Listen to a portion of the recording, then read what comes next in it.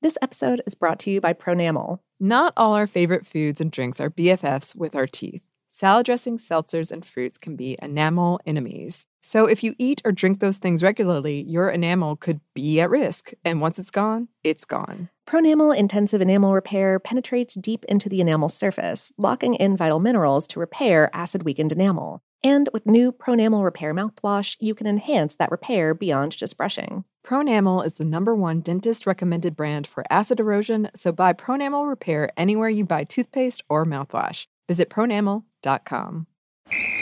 Ready? Let's go.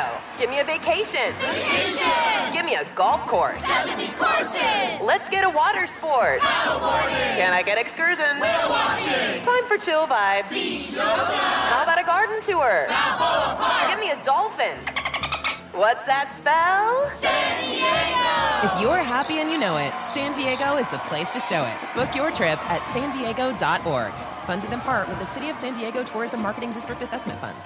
Focus Features presents Back to Black. I want people to hear my voice and just forget their troubles. Experience the music and her story Know this, I ain't no Spice Girl.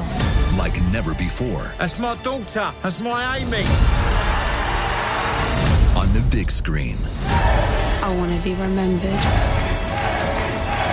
for just being me. Amy Winehouse, Back to Black, directed by Sam Taylor Johnson. Rated R, under 17, not a minute without parent. Only in theaters May 17th. The Kakadu plum is an Australian native superfood containing 100 times more vitamin C than oranges. So why have you never heard of it?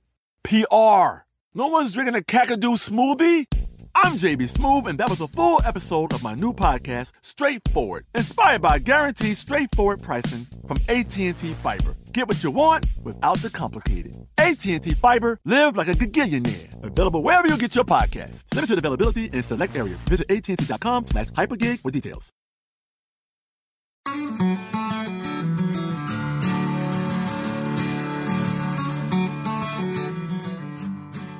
Hello and welcome to Savor Production of iHeartRadio. I'm Annie Reese. And I'm Lauren Vogelbaum, and today we're talking about morel mushrooms.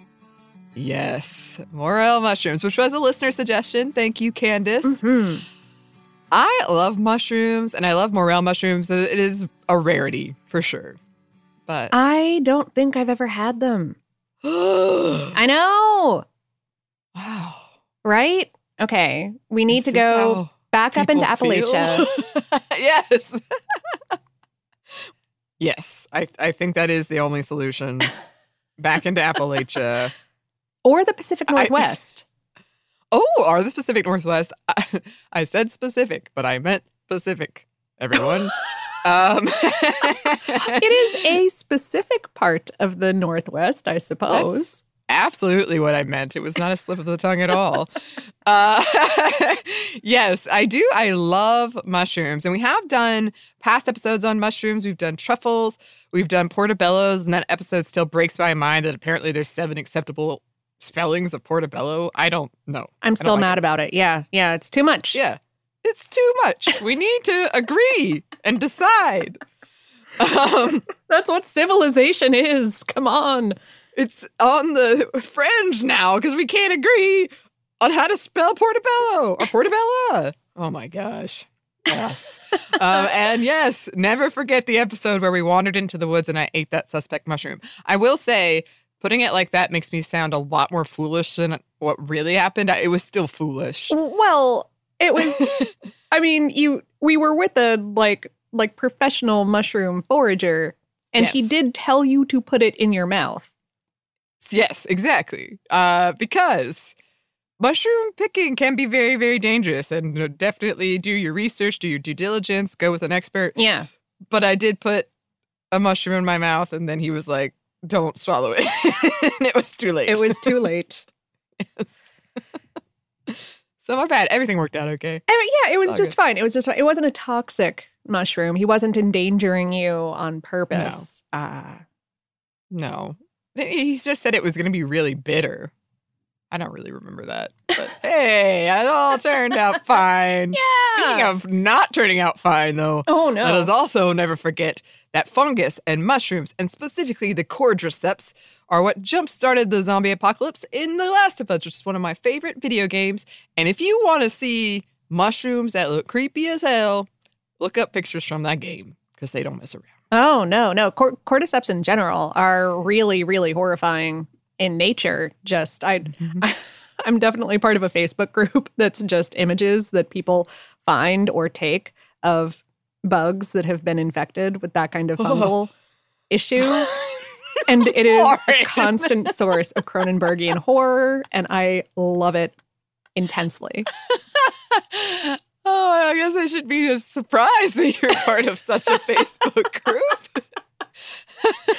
I mean, it's pretty on brand if we're being honest. Yeah. Perhaps we should move on. Yeah, this brings us to our question. Yes, I think so. Morel mushrooms. What are they? Well, morels are a number of species of mushrooms in the genus Morchella that grow above ground in temperate areas of the Northwest Hemisphere. And they have so many fun nicknames. They do. Hickory chickens, molly moochers, dryland fish, or just land fish. Okay. Sacred mushroom. Yeah, also merkles or miracles, sponge mushrooms, pine cone mushrooms. Mm-hmm. They can range in a cap color from black to gray to a creamy yellow to white. They do not have a smooth cap, though, like a standard button mushroom or portabella. Their caps are oblongish, sort of cone or like spearhead shaped, and deeply wrinkled, like a raisin or a natural sponge, or kind of sort of like a pine cone. Yeah, Those wrinkles are the equivalent of the gills that you would find on a portabella. And morels are hollow inside. If you take a cross section, there's a little space in there. Along similar lines as truffles, their growth cycle or like preferred growth circumstances are a little bit mysterious. Okay, general mushroom overview.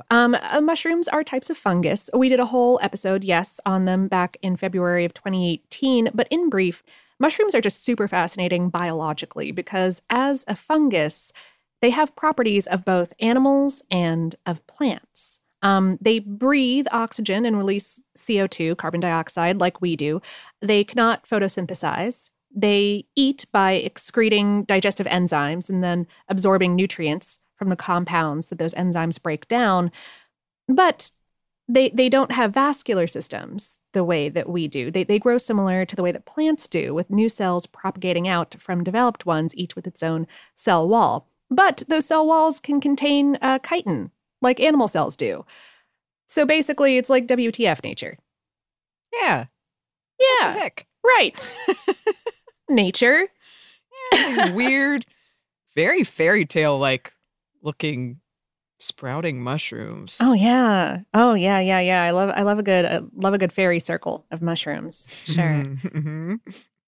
Which tend to be green on the grass tends to be greener inside a fairy circle of mushrooms, which is just a circle of mushrooms. Fairy circle is a figurative term there, or fanciful. That's the word I was looking for. But the grass is greener inside because the root system of the mushrooms is in there breaking down nutrients that the grass uses to grow.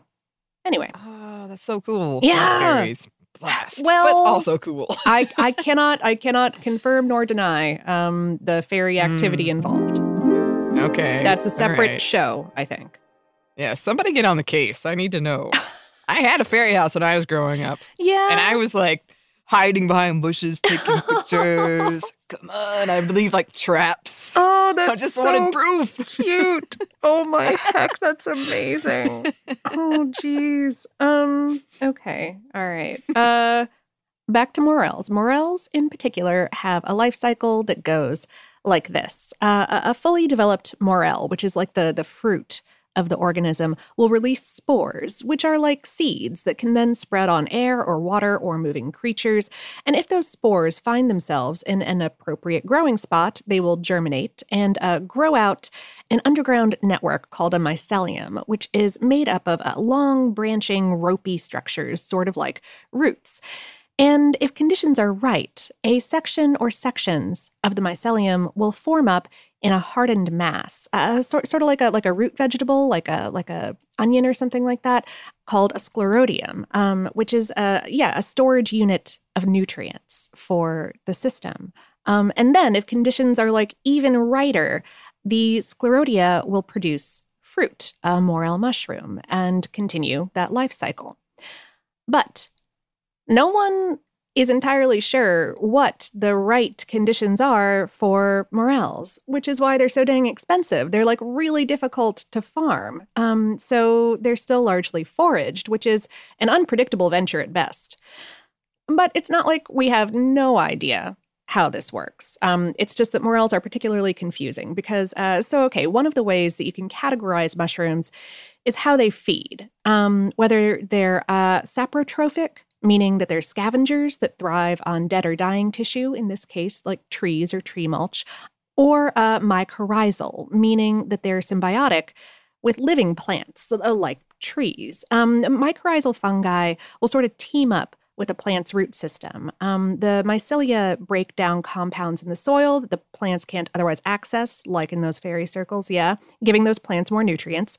And in exchange, they draw carbohydrates from the plant's roots that the plant made via photosynthesis, which the fungus can't do. Morels seem to do both. They're most often found near hardwood trees like apple, elm, or aspen, though they can also be found near softwoods like cedar and hemlock, some pine trees as well. The common denominators here are like decent shade and damp, rich soil. But morels seem to prefer dead or dying trees of these types in many situations, which makes me go like, are morels like the banshees of the mushroom world? You're right.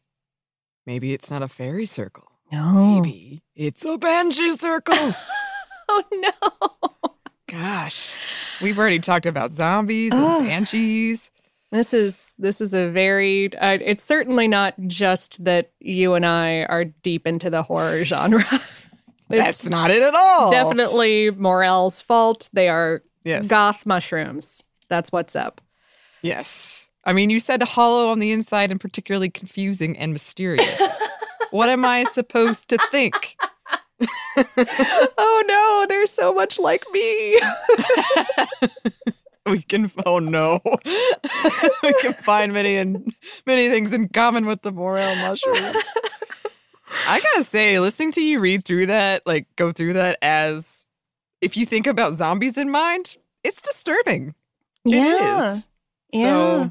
So, just if you want to have a different take on this whole morel mushroom episode, it's there.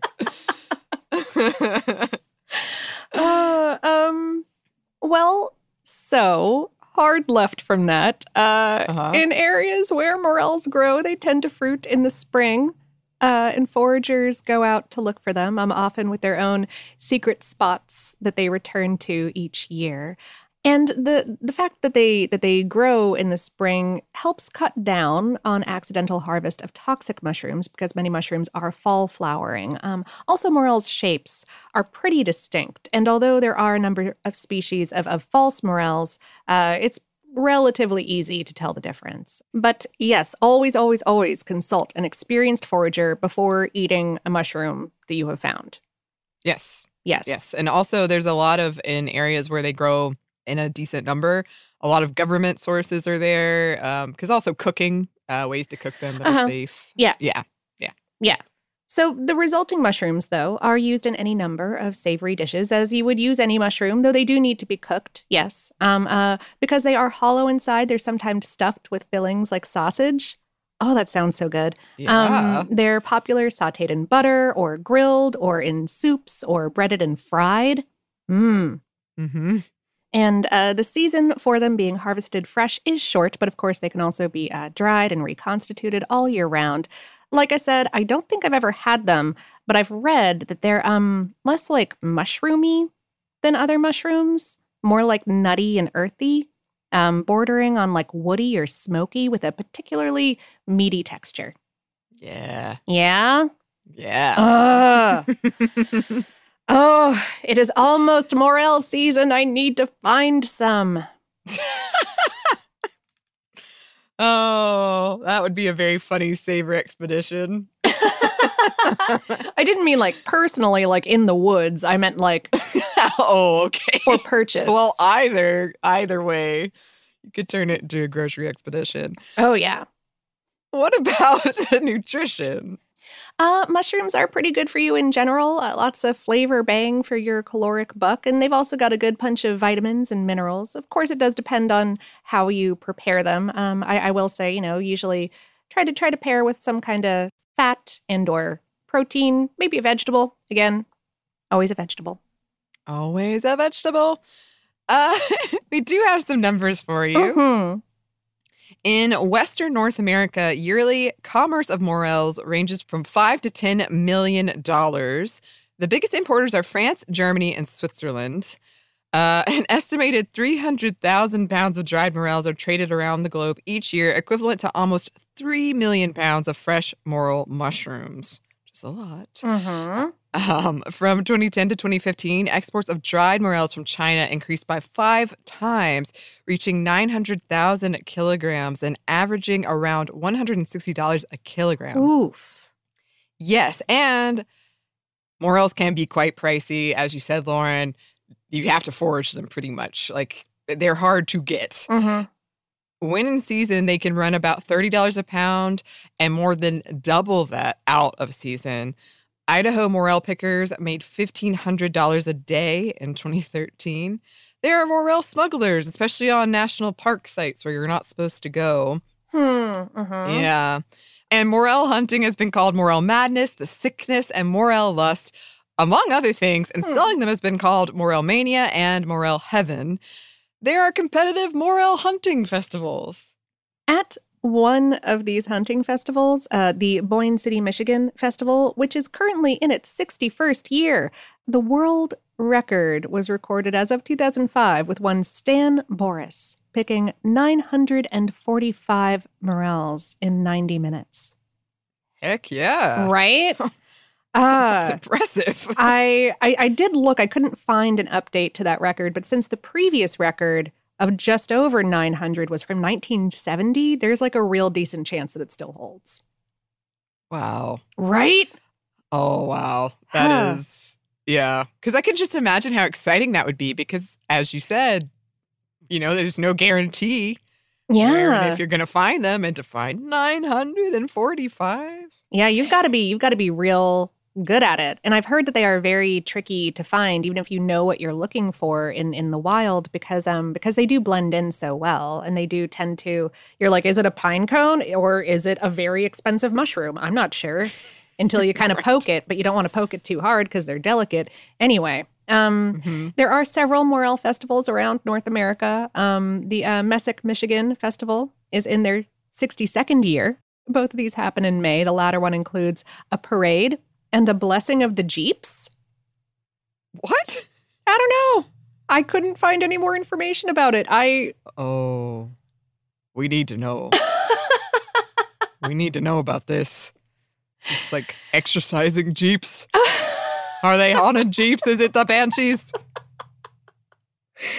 If anyone has been, please do write in and let us know. And also, I hope that I pronounced the name of that city correctly. There's also one in Muscata, Wisconsin, that's in its 39th year. Apparently, Ottawa had one, but ended it in 2020 due to lack of financial support and, I suspect, overhunting in some known areas. Yeah, I did read about that as well, that some places have limits on how many you can forage over a period of time, which has sometimes caused some friction in the morel hunting community. Speaking of, there are smartphone apps for morel foragers, which I love. So delightful. And we have got a long way back to go in the history to talk about morel mushrooms. Oh, we do. But first, we've got a quick break for a word from our sponsor.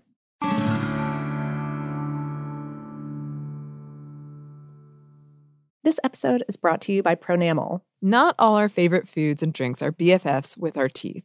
salad dressings, seltzers, and fruits can be enamel enemies. So if you eat or drink those things regularly, your enamel could be at risk. And once it's gone, it's gone. Pronamel Intensive Enamel Repair penetrates deep into the enamel surface, locking in vital minerals to repair acid-weakened enamel. And with new Pronamel Repair mouthwash, you can enhance that repair beyond just brushing. Pronamel is the #1 dentist-recommended brand for acid erosion, so buy Pronamel Repair anywhere you buy toothpaste or mouthwash. Visit pronamel.com. Ready? Okay. Give me a beach. Beach. Give me great food. Tacos. Give me adventure. Hiking. Give me a date night. Sunset cruise. Give me some smiles. Cheese. Give me more beaches. Beaches. What's that spell? San Diego. If you're happy and you know it, San Diego is the place to show it. Book your trip at sandiego.org. Funded in part with the City of San Diego Tourism Marketing District Assessment Funds. Focus Features presents Back to Black. I want people to hear my voice and just forget their troubles. Experience the music and her story Know this. I ain't no Spice Girl. like never before That's my daughter. That's my Amy. on the big screen. I want to be remembered for just being me. Amy Winehouse, Back to Black, directed by Sam Taylor Johnson. Rated R, under 17, not a minute without parent. Only in theaters May 17th. Today I'm going to give you some straightforward advice on how to deal with naughty kids. How about instead of timeouts, time-ins? Time for you to start paying some bills. I'm JB Smoove, and that was a full episode of my new podcast, Straightforward, inspired by guaranteed straightforward pricing from AT&T Fiber. Get what you want without the complicated. AT&T Fiber, live like a gigillionaire. Available wherever you get your podcast. Limited availability in select areas. Visit AT&T.com/hypergig for details.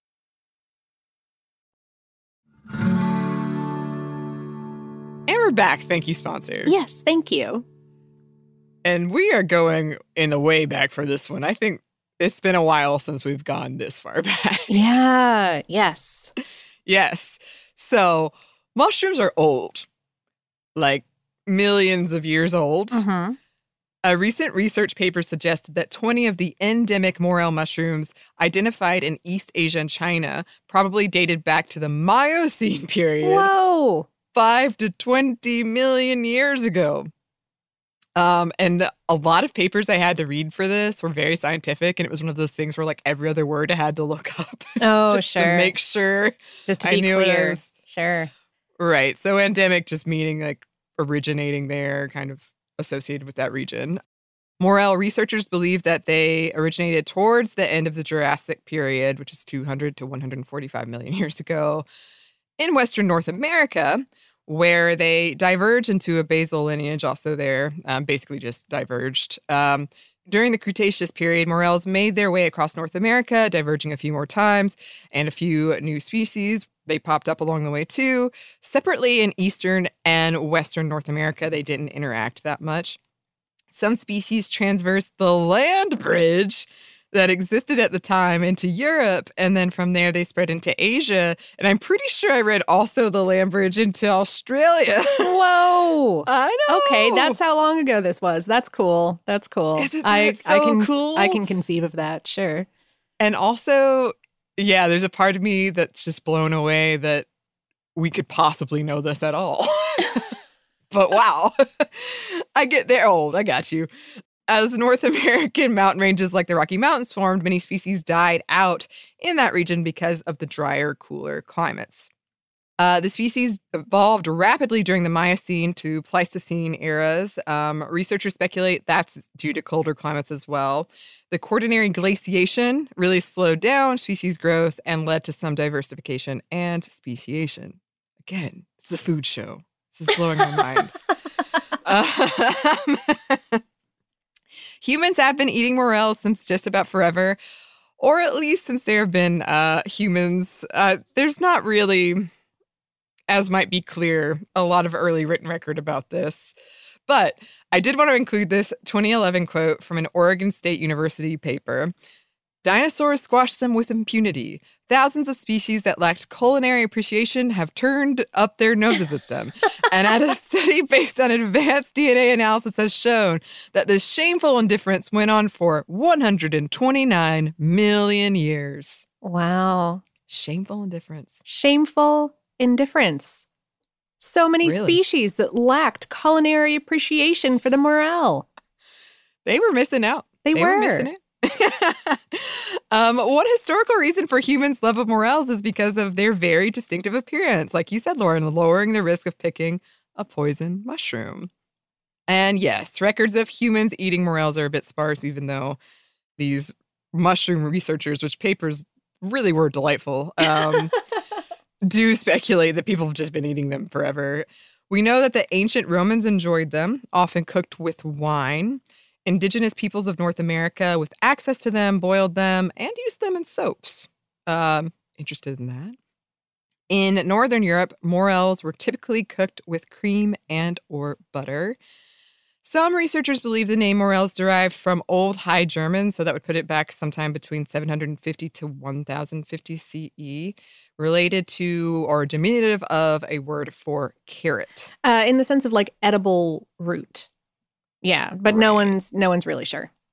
Yes. There's a lot of uncertainties in this episode. Mm-hmm. Yes. But around the world, morels have had descriptive names that are also really fun. Indigenous peoples of Mexico call them things like, translated into English, little beehives and little tender corn ears. I know. And over on the Tibetan plateau, they are sometimes called a cuckoo mushroom since they fruit in spring, which is the same time that the cuckoo bird returns. One indigenous North American people called them star sores. Yeah. Carl Linnaeus recorded them in 1753, and Elias Magnus Fries reclassified them in the early 1800s, though Christian Hendrik Persoon usually is credited with first classifying them in 1794.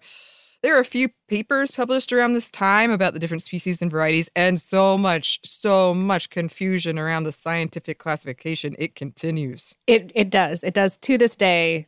It is contested. Yes. And contestable. Contested and contestable. New show idea. Colonists settling in the Appalachian Mountains have been hunting and eating morels for at least hundreds of years.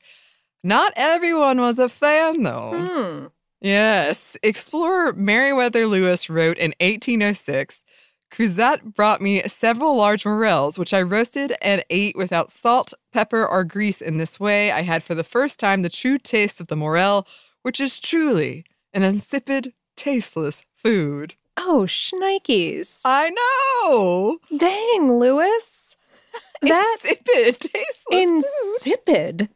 Well, I smart against it, but I do appreciate it. This is literally why you like salt your food, my dude. Yeah. Like, if only we could go back in time and be like, just salt. Yeah. helps. Be like, well, like harsh diss, man. Like, I appreciate that, but put salt on it? Maybe you are the insipid, tasteless fool. Oh, heck. Diss of history. Harsh disses abound. Yes.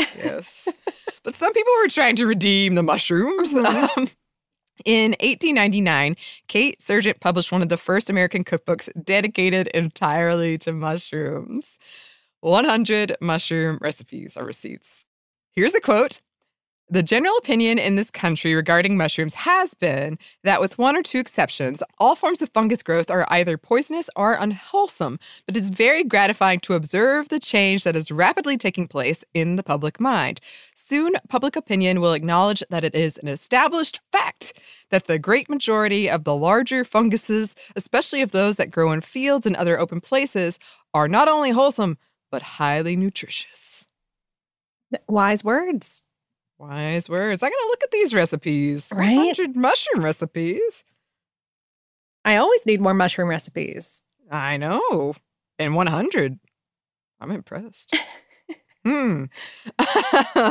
So skipping ahead, during the 1980s and 90s here in the U.S., commercial mushroom harvesting on federal lands in the Pacific Northwest really ramped up. And surveys showed that morels were in the top 3 of these mushrooms that were being harvested as part of this ramping up. The first U.S. patent for successful commercial cultivation of morels was filed in 1981 by Neogen, a biotech company out of Michigan. That sounds like something out of a sci-fi movie. This coincided with an increased American interest in eating wild or foraged or new things, kind of in quotes. Yeah. Because of this, the American people slowly became more aware of morels, but some people were still unsure. When James Beard first encountered them in a store in 1998, he said, quote, "They resembled dried up brains." And I appreciate here that James Beard was familiar enough with brains to be like, this is what they look like, but was just like, what the heck is this mushroom? It's pretty cool. Yes. In the early 2000s, a few different American research projects attempted to cultivate morels, but all of them wound up failing. However, similar research in China seems to have panned out. As of 2017, China boasted over 23,000 acres of farmed morels.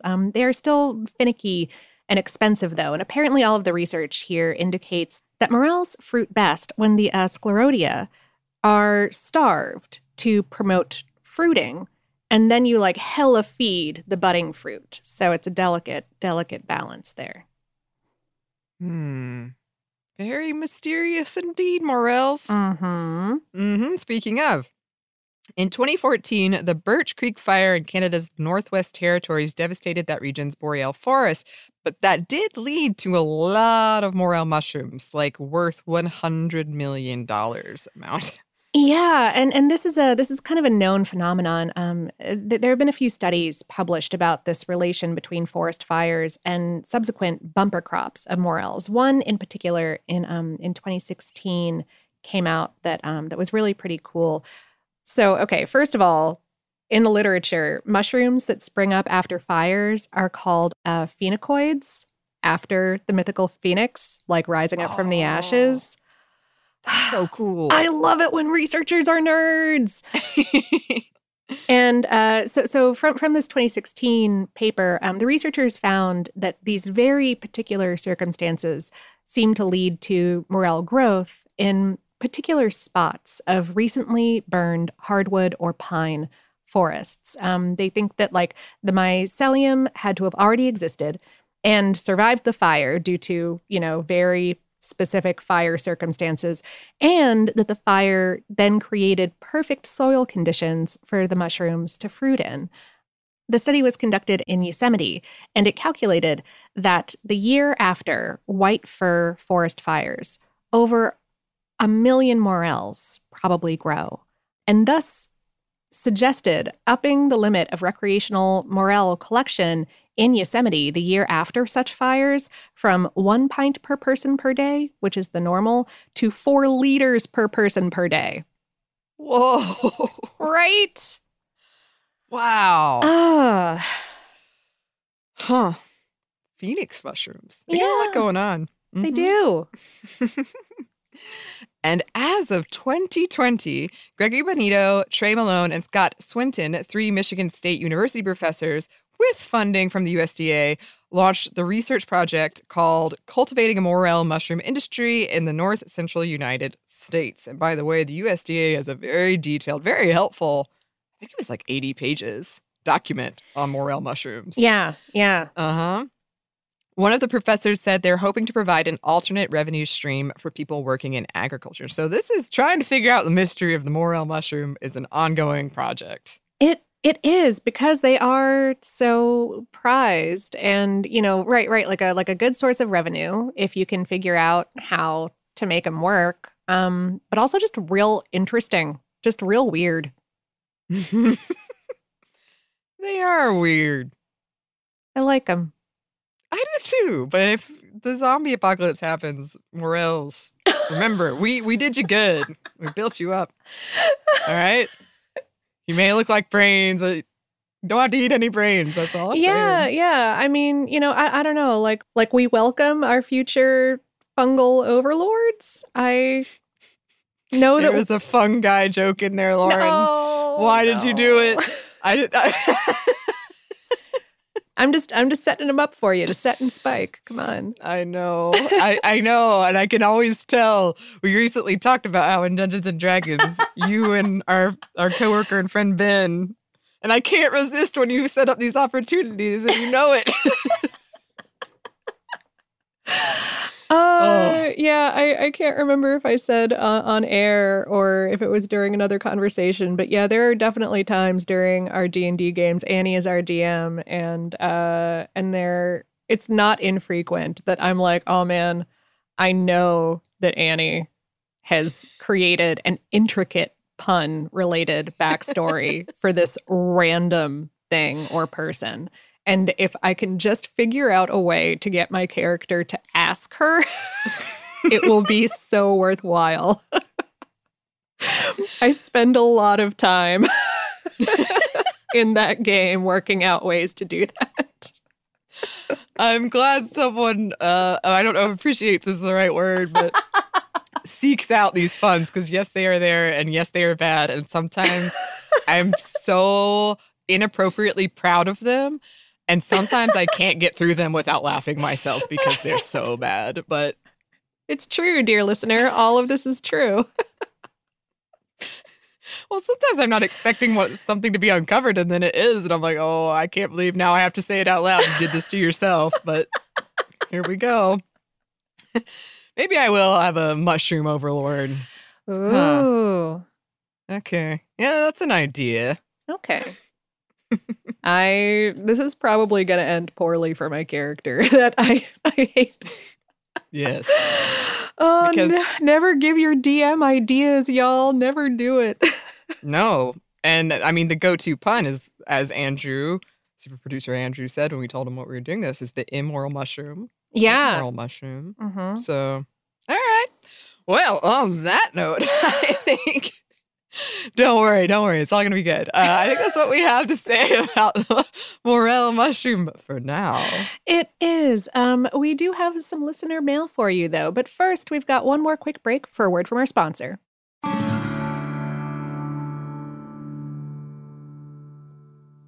This episode is brought to you by Pronamel. Not all our favorite foods and drinks are BFFs with our teeth. Salad dressings, seltzers, and fruits can be enamel enemies. So if you eat or drink those things regularly, your enamel could be at risk. And once it's gone, it's gone. Pronamel Intensive Enamel Repair penetrates deep into the enamel surface, locking in vital minerals to repair acid-weakened enamel. And with new Pronamel Repair mouthwash, you can enhance that repair beyond just brushing. Pronamel is the #1 dentist-recommended brand for acid erosion, so buy Pronamel Repair anywhere you buy toothpaste or mouthwash. Visit pronamel.com. Let's hit it. Give me a vacation. Give me a wave. Surfing. Give me a city tour. The trolley. Give me animals. The zoo. Give me some sea life. Give me museums. Balboa Park. Give me a woo. Roller coaster.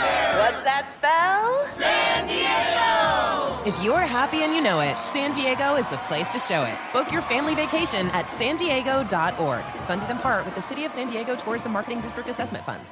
Focus Features presents Back to Black. I want people to hear my voice and just forget their troubles. Experience the music and her story Know this. I ain't no Spice Girl. like never before. That's my daughter. That's my Amy. On the big screen. I want to be remembered for just being me. Amy Winehouse, Back to Black, directed by Sam Taylor Johnson. Rated R, under 17, not a minute without parent. Only in theaters May 17th. Today I'm going to give you some straightforward advice on how to deal with naughty kids. How about instead of timeouts, time-ins?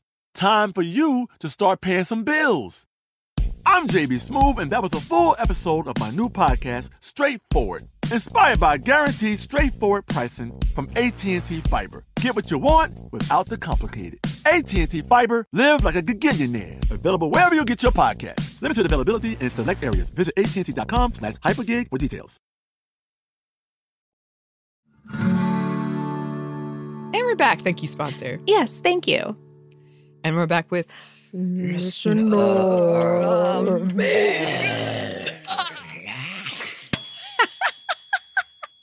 creepy. Trying to give them the gravitas they deserve. I'm sure we nailed it. Yes. Gravitas is something I often associate with us. Yeah, I think that's definitely part of our brand. Mm-hmm. Mushroom gravitas. Yeah. Susan wrote, I just started listening to the haggis episode and thought I'd write in. First, as your resident Cincinnatian, I'll tell you a secret. Goethe is pretty much just Germanish haggis. Yes, I'm beginning to think that all cultures have a similar dish. Cheap meats, grain for filler, add local spices to taste. Scots just up the ante and cook it in a stomach. But the tastes and textures are all similar. Secondly, my father has decided that in addition to our actual German heritage, he's claiming Scottish as well, mainly because his good friend is actually Scottish and has liberally plied him with scotch. Yeah. So Dad gets dressed up in a kilt and marches in parades. Okay. He also has participated in the haggis ceremony at many a Bobby Burns and St. Andrews and any other excuse to have haggis and more scotch. One night when I was in my 20s, my father asked me to make haggis sauce for him and his friends. I was intrigued because as far as I knew, haggis was spread on saltines and eaten delicately, followed by a piece of sheet cake for Bobby Burns' birthday. I agreed, and Dad gave me a recipe supposedly from a cook in Scotland. I can't remember all the ingredients, but I know I sautéed garlic and onions, added a cup of heavy cream to them, and then a cup of whiskey. The fumes were atrocious, and I'm pretty sure I lost a fair amount of brain cells, maybe all or at least part of third grade. Dad says the sauce tasted all right, but I never made it again, and he's never asked for it again, so I'm guessing it wasn't my best effort. I mean, a cup of whiskey is...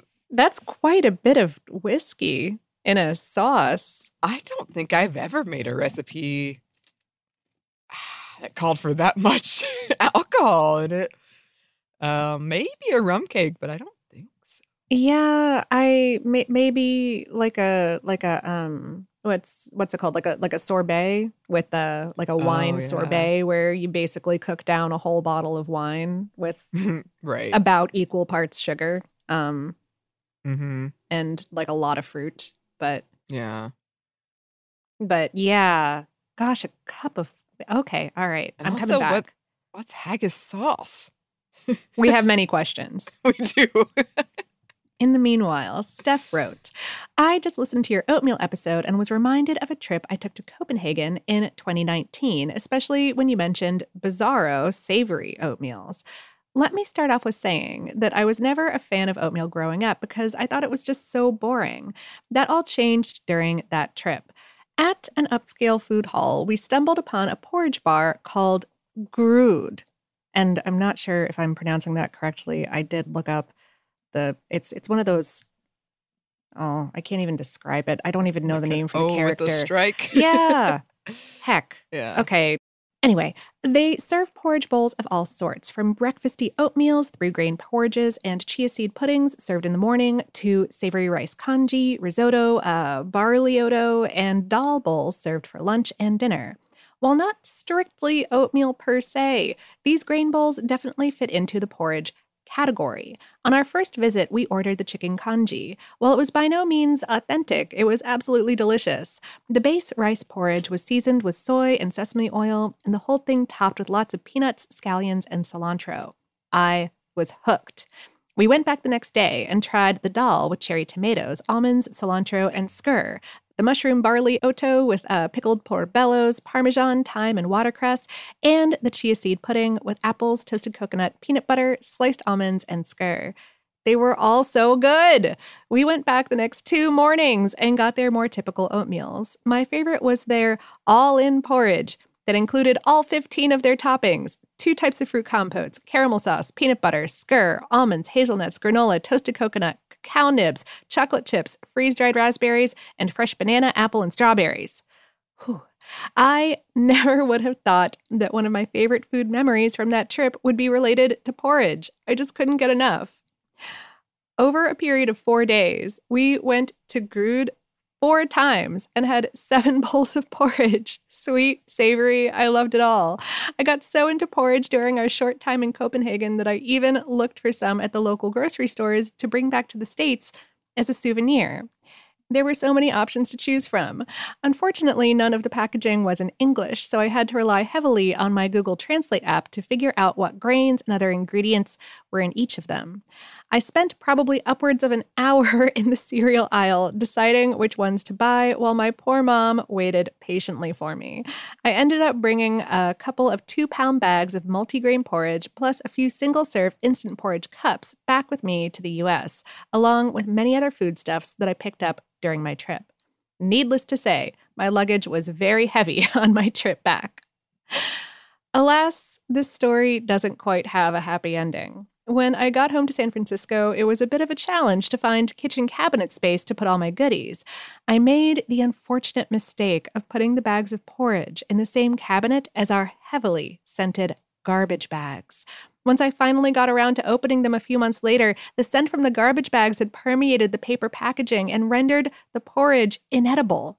I tried to eat through a bowl, but just couldn't do it and had to dump it all in the compost. My husband had never seen me so sad. That is tragic. Oh, my goodness. All that work, picking it out, bringing it back. You think you're going to have a taste of your fantastic times? And it tastes like garbage bags. It tastes like garbage bags. Oh, that's terrible. That is. But the porridges sound amazing. Yes. And the pictures you sent along, so good. They look so good. I love it. Yeah. I love it. The world of porridge. A world of porridge awaits. So many options. Thanks to both of those listeners for writing in. If you would like to write to us, you can. Our email is hello@savorpod.com. We're also on social media. You can find us on Twitter, Facebook, and Instagram @SavorPod, and we do hope to hear from you. Savor is a production of iHeartRadio. For more podcasts from iHeartRadio, you can visit the iHeartRadio app, Apple Podcasts, or wherever you listen to your favorite shows. Thanks as always to our super producers, Dylan Fagan and Andrew Howard. Thanks to you for listening, and we hope that lots more good things are coming your way.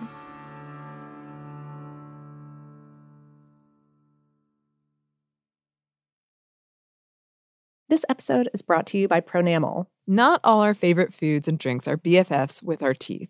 Salad dressings, seltzers, and fruits can be enamel enemies. So if you eat or drink those things regularly, your enamel could be at risk. And once it's gone, it's gone. Pronamel Intensive Enamel Repair penetrates deep into the enamel surface, locking in vital minerals to repair acid-weakened enamel. And with new Pronamel Repair mouthwash, you can enhance that repair beyond just brushing. Pronamel is the #1 dentist-recommended brand for acid erosion, so buy Pronamel Repair anywhere you buy toothpaste or mouthwash. Visit pronamel.com. Ready? Okay. Give me a beach. Beach. Give me great food. Tacos. Give me adventure. Hiking. Give me a date night. Sunset cruise. Give me some smiles. Cheese. Give me more beaches. Beaches. What's that spell? San Diego. If you're happy and you know it, San Diego is the place to show it. Book your trip at sandiego.org. Funded in part with the City of San Diego Tourism Marketing District Assessment Funds. Hey girlfriends, it's me, Carol Fisher, back with another season of the global #1 podcast, The Girlfriends. Last time, we investigated the murder of Gail Katz. This time, we're uncovering the identity of the woman who was buried in Gail's grave for a decade before she disappeared. Join me and the rest of the club as we tell her story. Listen to Season 2 of The Girlfriends, Our Lost Sister on the iHeartRadio app, Apple Podcasts, or wherever you get your podcasts. Imagine you're a fly on the wall at a dinner between the Mafia, the CIA, and the KGB. That's where my new podcast begins. This is Neil Strauss, host of To Live and Die in LA. And I wanted to quickly tell you about an intense new series about a dangerous spy taught to seduce men for their secrets and sometimes their lives. From Tenderfoot TV, this is To Die For. To Die For is available now. Listen for free on the iHeartRadio app, Apple Podcasts, or wherever you get your podcasts.